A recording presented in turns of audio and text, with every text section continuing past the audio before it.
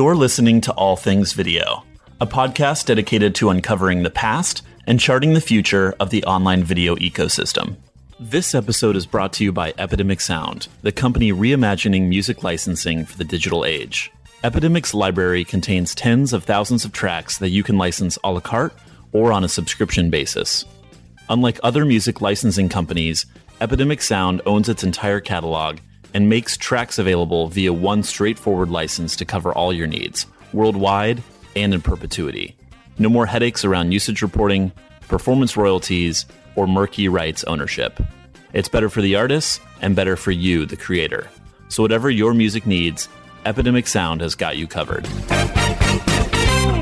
You're listening to All Things Video. I'm your host, Jackie Coppell, and today we have a very special episode featuring Mike Pusateri and All Things Video creator, James Creech. Mike Pusateri is the founder and CEO of Ben Pixels, a global media company serving creators and brands. As a top 25 MCN with over 24,000 creators and 1 billion monthly views, Ben Pixels represents celebrities like Kevin Hart and Joe Rogan, as well as online video creators in the gaming and comedy verticals.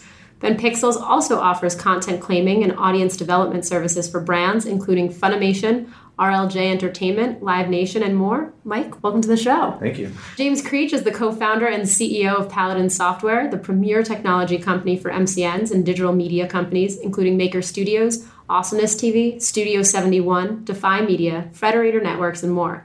The Paladin platform helps digital video networks streamline processes, increase efficiency, and grow revenue. James, welcome to your show. Thanks. Good to be here. It's a pleasure to be here, stepping in for you and turning the tables on you, James, a little bit. So let's start with the beginning, which is the big news of the week. This week, Paladin officially launched as a dedicated software company spun out from the technology arm of Ben Pixels. So what prompted this change, and what does that all mean? Ben Pixels grew up in the MCN space since 2009. Mike started the business in Vegas and was originally developing mobile applications. So we've had technology at our core throughout. And when I entered the business a little over 2 years ago, we saw an opportunity at one point to take the technology we'd built internally to power our network in the brand services division and license that to other media companies. And what started as an experiment quickly became its own business division that took off and I think surprised all of us. Ultimately, we thought it would be good to separate that as an independent entity that could focus entirely on serving those customers.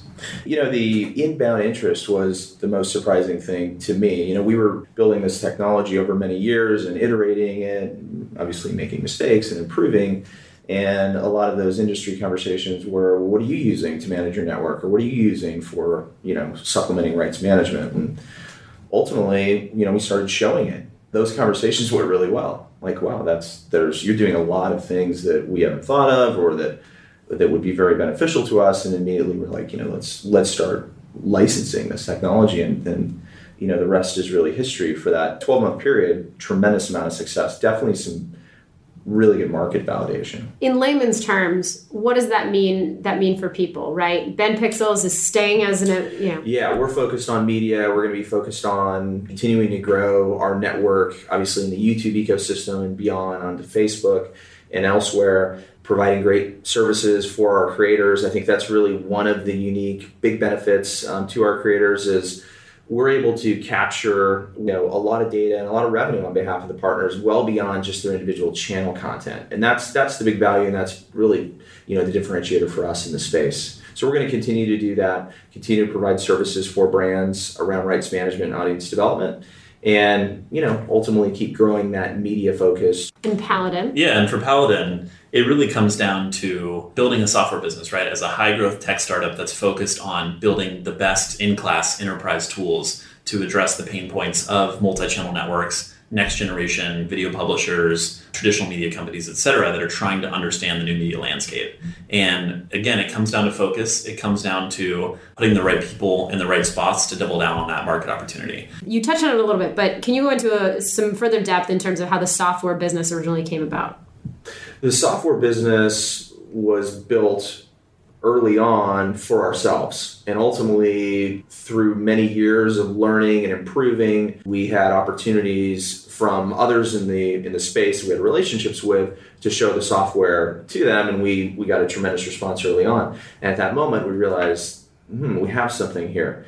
At that point, with some small changes to the software, obviously, to be able to license it, we started that process, and it was highly successful. A lot of great market feedback. Yeah, so I guess in December 2014, we had some inbound interest. And as we were having these conversations, it was certainly clear that people were struggling with maintaining an effective claiming process on YouTube or managing a large distributed network of creators and paying them on time, and helping onboard new partners. And so we had been building those solutions for such a long time that we said, well, we'll show you what we've been up to and love to learn more what's on your roadmap and what you've built.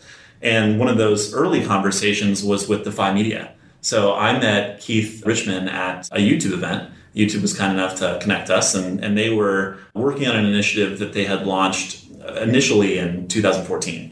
And that was the Smosh Games Alliance program. They had a tremendous response. Thousands of applications came pouring in on the first day. But unfortunately, they weren't able to keep up with the demand. They had a small team, and they were manually reviewing the applications and trying to find out which users were over 13 and could have a channel partner, which were over 18 and didn't require parental consent. How were we going to pay these people?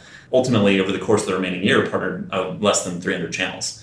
And they shut down the program because they couldn't handle the dramatic response. So fast forward again to this meeting, I connected with Keith, and he introduced me to some other members of the team, and they had thought about rebooting the Smosh Games Alliance. And so we said, well, we can help. We'll leverage our technology to alleviate some of those manual processes from before. We relaunched in March 2015, and in the first day, we partnered over 1,000 channels. So in 24 hours, we've done more work, onboarding creators than they've been able to accomplish in a year. Give them access to a white labeled creator dashboard, track the payment activity. And overnight, that network has done phenomenally well. There are over 6,000 creators now, and they're a top 5 gaming MCN in the world by creator population. So from there, we started having other conversations, and we're fortunate to work with several other of the largest MCNs, not just here in the US with Maker and at the time Collective Digital Studios, which became Studio 71, and Awesomeness TV, but now globally with partners in Europe and Latin America and Asia.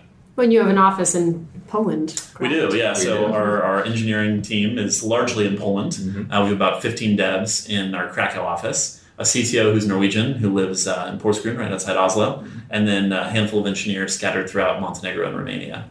Very nice. At what point did you realize this really needed to be its own company? It was pretty clear that this was a big opportunity, and it was really about putting the right team members, on the field in the right positions. That was really what it was about. And it was pretty clear once we started, we had that market validation, and we started to get the feedback from users and customers that it was the right thing to do. So it was pretty organic.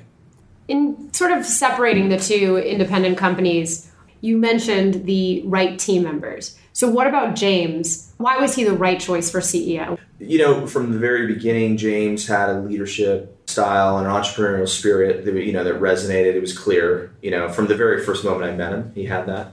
And I think it's a tough thing to go out, and I knew that he had that toughness. The most important thing I think about a leader is being able to, hire the right people, bring in the best talent, and see and understand that type of talent early on is a very difficult thing. James has that talent. He can do that. And that stood out for sure very clearly early on, some of the people that he was able to recruit in. There's a whole host of things I could say. This guy works extremely hard. His work ethic is beyond many that I've ever met to put in, 18, 20-hour days. That sounds like I'm making it up, and I'm not, actually. To put in that type of effort and drive, it's very, very impressive. So I tell people in the space, he is one of the young, great leaders in the space, and I absolutely believe that. Well, thank you. I really appreciate that. And I feel really fortunate to have this next step in a journey with not just myself, but Ole, our CTO, and with Thomas Kramer, our head of product, who are phenomenally gifted and the best co-founders a guy could ask for, but also a really solid bench of talent behind us in the engineering team with close to 20 engineers in Europe, with our staff here in LA that supports the customers and helps evangelize what we're doing. And so when we first started talking about an opportunity that would best serve the market and the customer base, respective on both sides of the business, I was excited to work with the team and knew that we had a long way to go, but we had learned so much from the time and the effort spent to acquire the customers and build this business from the ground up. It's a very unique position to be in when most companies don't have an opportunity to find that product market fit or to incubate their technology over 4 years like we've had. To now start in such a strong position is unmatched. It was pretty natural, It sounds like everything's been pretty organic. It really, this whole process. It's been like that since the early days. I mean, we've really tried to run the business prudently, make profitable decisions, focus on opportunities in a logical way. We talk about payments. I mean, that has been, when I think of our team and operational excellence, because that's really that's really behind the scenes. We have a really incredible operational team. And paying on time and taking the time to make sure those payments are accurate, we've never missed a payment to our partners. We pride ourselves on that. And the fact that we're going into 6 years of profitability, so we really do make profitable decisions all the way across the organization. That runs down to every person on the team. So since it's clearly not a breakup, but a breakthrough is what I'll say. There you go. What does the future hold for both companies? For Bent Pixels, and maybe Mike, you can answer that, and then for Paladin in general. Sure. Bent Pixels is going to continue to focus on the media side of the business. It's a technology-enabled media services business. That's ultimately what it is, and we're going to continue to do that around rights management, audience development, and obviously continue to grow our network in a meaningful way. So we're excited about the future.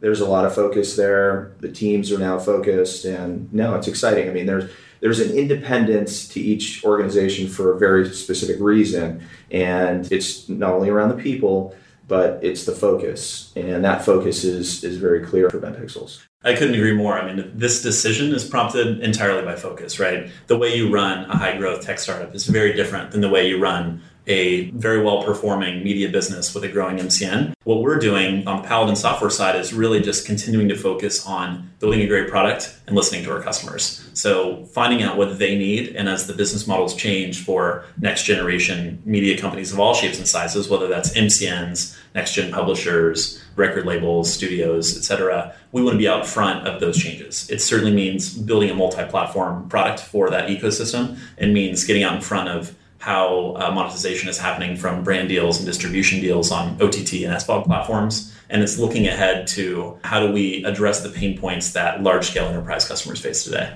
So that's a nice segue into my next question, which is what other businesses can benefit from Paladin aside from MCNs? You touched on it a little bit there, but to be really clear about your future customers, and by all means, let them know that you're there. So if you think about what multi-channel networks have done in the television and film space, they're disrupting kind of the traditional media landscape in a unique way. We're going to see a continued growth of MCNs, especially internationally. So here in the US, we have perhaps a bit of a stymied view sometime about the legacy MCN model, say 1.0, where you're monetizing purely off of AVOD revenue. That model has to evolve, right? We're seeing MCNs become next-gen studios like an Awesomeness TV. We're seeing people build global ad networks and provide services to brands. We're going to continue to see that, as well as specialized focused MCNs around specific content type or language, geography, etc. So continued growth there, especially in international growth markets. Future customers for us include potentially influencer marketing agencies, certainly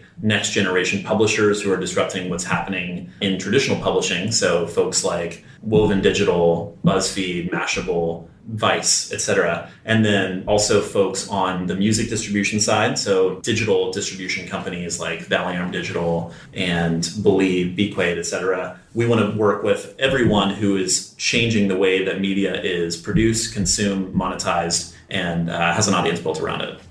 So we've covered a lot about sort of the two companies. Sure. So let's do a little bit of a time travel. To go back to the early days of Bent Pixels, Mike, how did you find yourself in the digital space? What drew you to it? I started the business in 2009, as James mentioned, focused on mobile. It was the early days of the App Store, and we started really just doing enterprise mobile apps. We were building apps for healthcare companies and others, and we ended up doing a project with Shaquille O'Neal. So we actually built his official iPhone and Android app.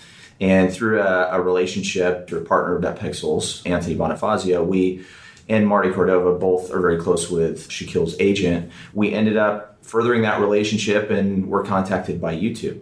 We wanted to work with Shaq, so we put that together. That was part of the original content initiative. They were spending a lot of money. We ended up doing a project with Shaq, with YouTube. That was the beginning. That's how we got into the business. We realized there was a tremendous opportunity around rights management. There was a huge amount of content out there, Shaquille's content and others, that was being monetized, clearly, not by the rightful owners. So we thought, let's take advantage of this opportunity. And we focused on that initially. And that organically grew into an MCN. We brought on an early team member that understood that space in gaming. And that's how the business began, was really rights management and a multi-channel network.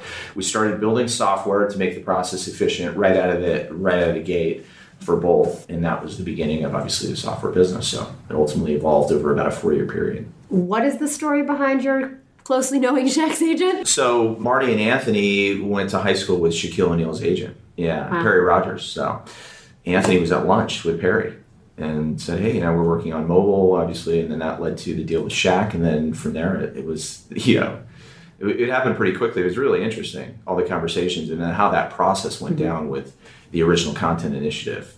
And by the way, hanging out with Shaq was a very interesting thing. Yeah. I have one of his shoes. Oh my goodness. Yeah. It must be a large 22, shoe. 22, yeah. Woo, yeah. That's a large. Very interesting experience. By the way, one of the funniest guys you'll ever meet. That's awesome. So that was fun. That was a fun experience. It's actually interesting that you got started in digital with a traditional celebrity. Right. Or a more traditional celebrity. Right. And he has this massive archive of content. Well, and Shaq is such an entrepreneur, right? He is, very much so. Yeah, very much an entrepreneur. And his team, including Perry, have done an amazing job for him over the years. Right. Yeah.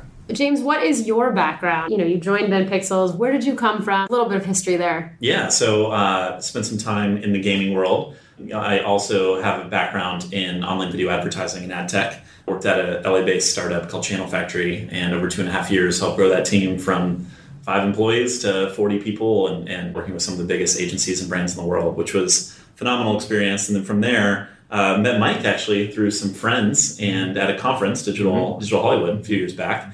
I initially got connected because I was working on a passion project, starting kind of a small business on the side with some friends to help monetize MC and creator content outside of YouTube. Really early days, back when this wasn't what a lot of other people were exploring. And so we were looking at just mountains of Ben Pixels data at the time. And Mike said, well, hey, what'd you think about kind of getting involved and helping us? And at first I was like, maybe not, because you guys are a customer for this business that we're working on. But ultimately, as I mentioned, just was the right opportunity at the right time with a great team.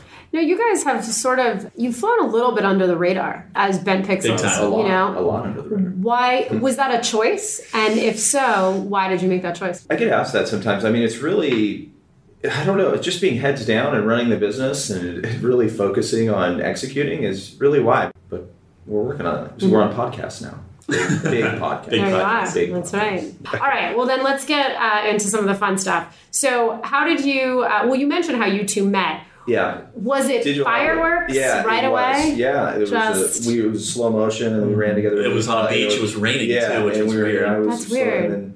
No, actually, was it Dinsmore?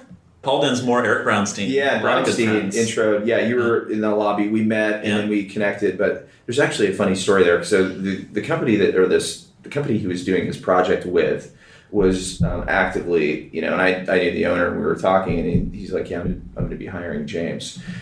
And, I'm like thinking, well, no, you're not.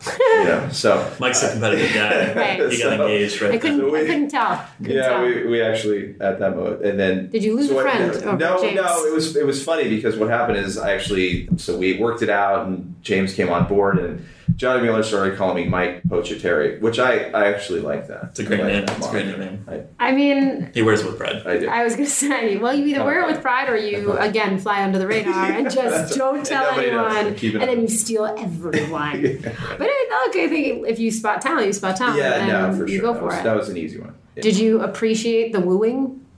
I don't know. It all happened very quickly. I remember meeting Marty and Tom for the first time. Ole flew out from Norway. We had a chance to get together. And it was very clear to me. I mean, I was thinking about staying in the ad tech world and had opportunities where I probably would have made more money and had a bigger title. But I saw a path for more professional development. I liked being in a company at an earlier stage where I could have an impact and have a voice, which was an opportunity that Ben Pixels gave me from day one. I had a seat at the table. They were interested in my feedback. Yeah. And look, the next few months, the next 6 to 9 months were hard. Mike and I were out there pitching against people who had raised more money than us, that had larger sales teams and bigger technology budgets. And we lost a lot of deals. Yeah. But that process, doing it together and knowing, just keeping our heads up through it and learning from every experience, that's where we are today. In fact, I mean, there's certainly a lot of advantages from that as well, because that's what motivated us to build a lot of the software that we have. If we had won a lot of that business early on, we would have become, a media agency or pure play kind of rights management service provider, which is a business that we're very much in, but that needed to evolve beyond YouTube. And if we had gotten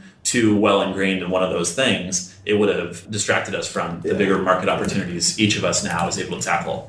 13 and 14, everybody was raising money. So we had the underdog, fire, because we were the underdog. And I love that. I love that position. So it was a constant, press releases coming out of 10 million here, 50 million there, 25 and 35 and acquisition, blah, blah, blah. And we just kept the head down, kept moving, kept driving more business, double-digit EBITDA every year, 6 years. I mean, we're proud of these things. It's an underdog thing, and it was true. We got kicked around quite a bit, but we learned a lot. I think that people talk about runway and things like that. I mean, we've never really had that. It's really about landing the planes that we have, and that's ultimately what we've been focused on. There hasn't been that external pressure. When you're running a profitable business, it's a different perspective. You're looking at it, I think you're calmer in meetings, and I think it's a different way to go about your day, really. And working with your partners, I mean, you give an energy. It's a little bit different when you're running a business. You don't need every single deal. You want to do business with the right partners. And at the same time, the funding events, the M&A activity that happened in that period was a great thing for the industry. Right. It's helped everyone. The rising tide has certainly lifted all boats. And we are so proud of being a part of the media and entertainment revolution. But for us, it was just we had a different ethos. We had people approach us to buy parts of the business or to invest in the company. And it just wasn't the right strategic partner or the right timing for us. And we liked having control and being able to kind of influence our own destiny, which, that need may change in the future, especially in the software business. But we're proud of those origins and the discipline that it's given us, both financially, but from a broader cultural context as well. A lot of hard decisions. You can't just make a call. You can't chase every shiny object. You have to be disciplined. You can't hire everybody you want to hire. That's tough to do. You can't go out and hire a bunch of salespeople. But those are some really good life lessons. I would say coming from an attempt to be an entrepreneur like you guys are, how do you keep, you're speaking to a lot of issues that people, especially in our society and the entrepreneurial society in which we live, you hit a lot of setbacks and you have a lot of people, you watch them get the things you're after or, speaking to what you said where you can't do everything. You have to focus and you can't hire everyone you might want to hire or you can't take on every project. How do you sort of keep going when it's not looking that great?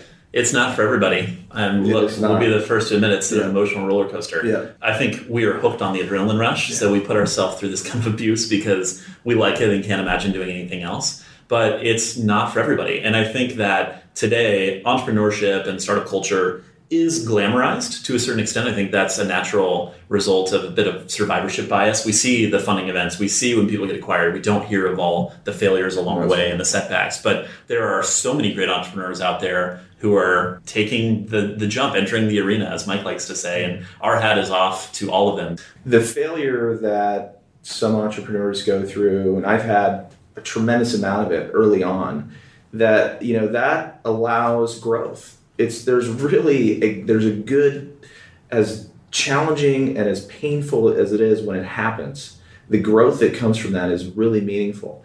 And I think that resonated for me and helped build the business the way we did. And I think too, with people that are on the team and their perspective and different feedback and growing the business the right way is really, that's the lesson I think for other entrepreneurs is you are going to get kicked in the teeth. It's going to happen.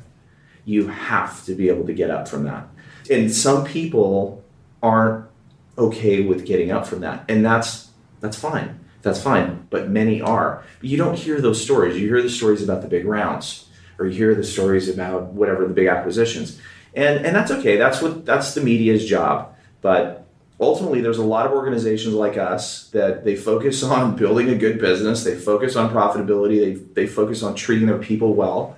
I really feel like we treat our people really well. We pay well. And I think ultimately that's what it's about. It's about, respect and doing the right thing with the business. And it takes time to get to that point from an entrepreneurial standpoint. And it's a long, narrow road. There's not a lot of people on it, and you get knocked off it. But that philosophy and that fighting spirit is something that we wanted to capture and, in fact, reflect in the new company name, which is a big part of the choice behind Paladin. Paladins are knights that are fighters. And that's what, when I look at our team, when I look at the technology team in Krakow, those guys work so hard and sweat through so much to make sure that the product is perfect and works for the customers every time. When I look at Ole and Thomas's efforts, or our account management team, Jen and Josephine here in the office, or what we're doing on the marketing side, these people are striving for excellence and putting in the time and have that fighting spirit that they're not going to quit when things get tough. And when you have those hard times and you make it through it as a team, it's so much.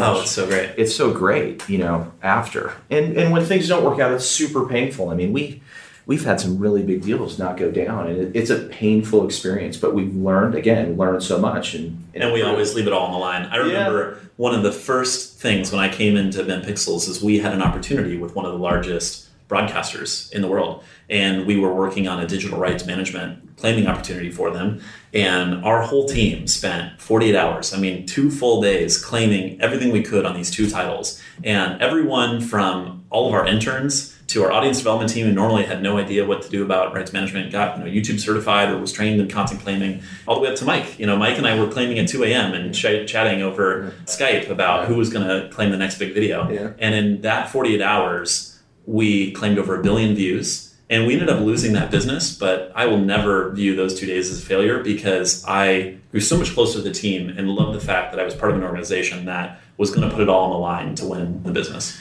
In terms of being an entrepreneur, we're talking about it. Is the hardest part the failure, is the heartbreak, or is there something else that's actually even harder? My perspective, I love every single minute. I really do. I enjoy every aspect of it. Even when it's hard, I love it because there's freedom, there's control. Everything you see here and the business that we've created has been created by us. That's a pretty proud thing, But when you look at the space that we're in and the excitement and this opportunity, this is a defining moment in entertainment, and we are right in the middle of it, right in the middle. Long term on the media side of the business, tremendous amount of opportunity. We're just really getting started with this, so it's exciting. I love it. I think we all, at some level, have an entrepreneurial spirit, an entrepreneurial drive. And to be in an environment surrounded by those people, it's motivating. You see what other people are contributing and able to deliver, and it makes you want to be a part of that as well. It is an adrenaline rush, as I've said before. There's nothing like it. It's completely exhilarating. But the hardest parts for being an entrepreneur are the internal challenges. If you're in a big company, it's all about external challenges. What's going to change in market and consumer behavior, and what's the competition doing? When you're in a small organization like us, it's how do you manage communication across a distributed team? Working with customers for Paladin on 5 continents is challenging. It's maintaining that focus and keeping everyone aligned on what are the goals of the organization. Those are the things that make or break you when you're at this stage. And there's different life cycles of the business. There's a skill set that takes a business from 0 to 1. Mike is a phenomenal entrepreneur and has done that in many ways throughout his life. Then there's skill sets that lend themselves to scaling the business from 1 to 10, 10 beyond.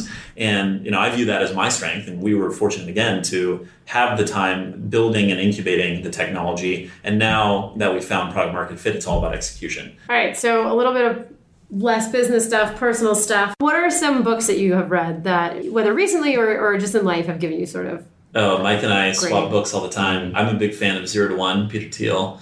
Love The Hard Thing About Hard Things by Ben Horowitz. The P Market blog archives are also excellent. So many good reads, and Mike has recommended a number of awesome books to me as well. Yeah, from Felix Dennis, which is How to Get Rich. It's just a... We haven't finished the book yet, obviously. It's like a handbook. I literally have it by my bed. It's just, I highly recommend that book for entrepreneurs. We actually have a library of some of our favorite business books here in the office, and we share them with our employees. Yeah. People are like, what can I read next? Or what would help me in this situation? And oftentimes the best way to get additional experience is reading about other people's past experience. Yeah. Do you guys read anything non-work related? Mike wife through the Twilight series. I do not read. I was going to say Danielle Steele. I don't. I really don't. I'm so boring as it relates to that. I really don't. I sometimes get a quick departure. You started, didn't you? You had a couple recently. So Adam Reimer recommended The Martian to me, and I had to read it. It was phenomenal. Sure. Very good book. What else have I read recently? Oh, so Glasgow Phillips, one of the co-founders of Maker Studios, friend of mine, has written some phenomenal novels. And I've read his first novel, Tuscaloosa, which is brilliantly written. And I am soon going to start on one of his other books. So a shout out to Glasgow, because he really is an exceptional writer. What's coming next? If you had 3 predictions, what would they be? And that's an all-encompassing question. Yeah, I'll focus on the media space. I think that there's a tremendous evolution going on right now in our space, specifically that moniker of MCN. That a lot of people don't like it. It's really, every business in the space is different. So it's really a media-based tagline that really doesn't make any sense. But ultimately, there's a tremendous amount of evolution continuing in this space. Clearly, Facebook is going to play a massive role. We're super excited about that, especially when monetization gets turned on. You probably heard the news, the rights manager, so that's a big step forward. So the monetization is going to be big, so we're excited about that. Obviously, YouTube is massive. It's going to continue to be the player. Facebook is, as I mentioned, but other platforms are going to come into play. I think the monetization structure needs to be there for them to be valid, and that's coming online more and more. So we're excited about Snapchat. I think ultimately, it's to be determined. On the software side, I think we're going to see more products for creators and brands and enterprise. There's a clear need for solutions that help them address pain points, from scaling revenue to scaling audience to understanding the data footprint in this space. And especially as we enter a multi-platform world, there's a lot to be done there. So that's probably the first prediction. 2, I think we're going to see more ways for creators to engage with their audience, and that's through live streaming. It's through VR, AR, 360 video. Those real-time connections with the fans and allowing them to contribute and change and have a voice in the content is huge. And 3, we talked about Mike's a competitive guy. He also plays squash, but he's getting up there, and I'm going to start learning how to play squash. So I'm going to predict here on the podcast right now that I'm going to beat Mike at squash. Okay, yeah, that's not happening. But that's no, nice. I appreciate him even remotely considering that, because that's never happening. Right. No, so I gather. You got it. That's, yes. No, we are clear that that's not happening. And I will never go rock climbing with him, because I'd destroy him. He would destroy him. There you go. I'm going to be the first guy to say, at this point, I don't get it. I don't get it. I love it. Say it. I'm sorry. I don't get it. I'm never going to put that on. I'm obviously a lot older than James. Not much, but a lot older. And I think ultimately, I'm just not going to put that on. I'm not. I mean, if there is a 360 experience that I could, but which, by the way, I think has been amazing, in a whole host of events, right? But actual VR, I've played with it. And it is very cool when it's on, but I think regularly that's going to be a primary entertainment experience for me. I don't feel it. If they make the headsets smaller and more manageable, let's say, and you can get cooler, for instance, do you think it's something that you'd take on? Because obviously Facebook has banked at least $1 billion on it alone. They are put massive amount of money into it. Look, I mean, the Wii, is something I'm like, you need that to participate in gaming. It's Xbox 360 crushes it. I mean, I don't know. I think ultimately I'm just not putting something on, wearing it. I don't know. I'm not a wearable guy. I don't know, James, I don't know what you think about that, but to me, I'm just not feeling it. 360 video, I think, will resonate more across platforms, and it's going to be something that you pull your phone out and you could experience the Oscars, the red carpet on the Oscars, or whatever it may be. Quick, easy, in and out, but that's my take. Do you have any predictions on VR? Yeah, look, I disagree. I think VR is going to resonate with a new audience. I think there's more money to be made in augmented reality when you think about the applications to automotive and to travel and to education and healthcare and so many other fields. But VR will... No, that's true. Right. And that's why I think it will be more accessible. I think in the VR space, it will evolve certainly beyond a media entertainment use case. We're going to see VR used for all of those same industries. Commercial real estate. Yeah, for sure, right? Decorating a house and it's halfway across the world. You've never seen it before. Look, VR is a brave new world, much in the same way that mobile changed our consumer habits. I think we're going to see VR dramatically shift the way we interact with content. To clarify, I wouldn't lean back with VR. I wouldn't do a lean back experience with it. Personally, I sort of fall in between the two of you. Oh, you do? I sort of think that I question how revolutionary it's going to be, but I do agree with you, James, that it is going to bring in a different consumer, and I think that the sales of these headsets will be phenomenal, and I think there are a lot of people who love tech and want to really embrace it and want to be first adopters, and I think there will be initial success, but I actually think the the longevity of it really comes down to what are the worlds that are created and where can the entertainment space really live within it. And, I think Hollywood's on board right now, but the applications are not quite as clear. And there are a lot of companies that are looking into it, but everyone seems to be figuring it out right now. If you were starting a business, we're talking about VR, but if you were starting a business in online video right now, the digital space, what would you create if you're starting from scratch? This is so hard because it's one of my favorite questions. It was one of my favorite questions to ask people just having conversations in the industry. And now it's absolutely my favorite question that I get to ask on every podcast. And I want to have a really good answer. I mean, we are starting a business today. I can't imagine doing anything else. Paladin Software is 100% where our passion, enthusiasm, and excitement lay. If I had to do something completely different in the online video space, I would build, and this would require an exorbitant amount of money and huge audience, but assuming it were realistic, I would build the first virtual MVPD, where I would be aggregating all of the different OTT, SVOD platforms, AVOD platforms, because as we see an explosion in devices and places to consume content, no one wants to manage that. And we want one cohesive place where we can receive those feeds and manage our preferences. So clarify that acronym, I think, for the audience so people understand. Yeah, I was going to thank you. MVPD. I know, and I was like, I would build a virtual MVPD, which stands for multi-channel video programming distributor. Yeah, so distribution. Correct. Hub. Yeah. Content is king, but distribution is God. Now that's a good answer. And linking all of those distribution sources into one cohesive portal where people can set preferences for their kids to only access the content that they want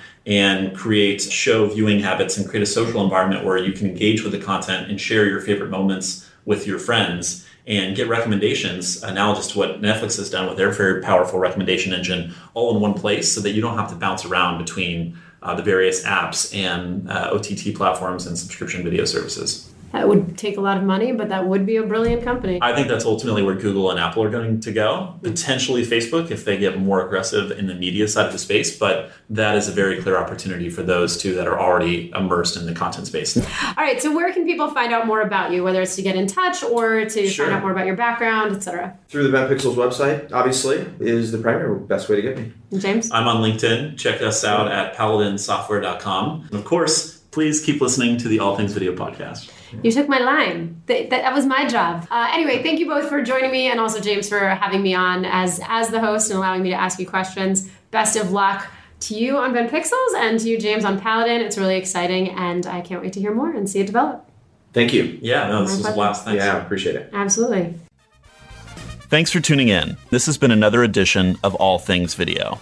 If you like what you hear, we hope you'll share and subscribe for new episodes. See you next time.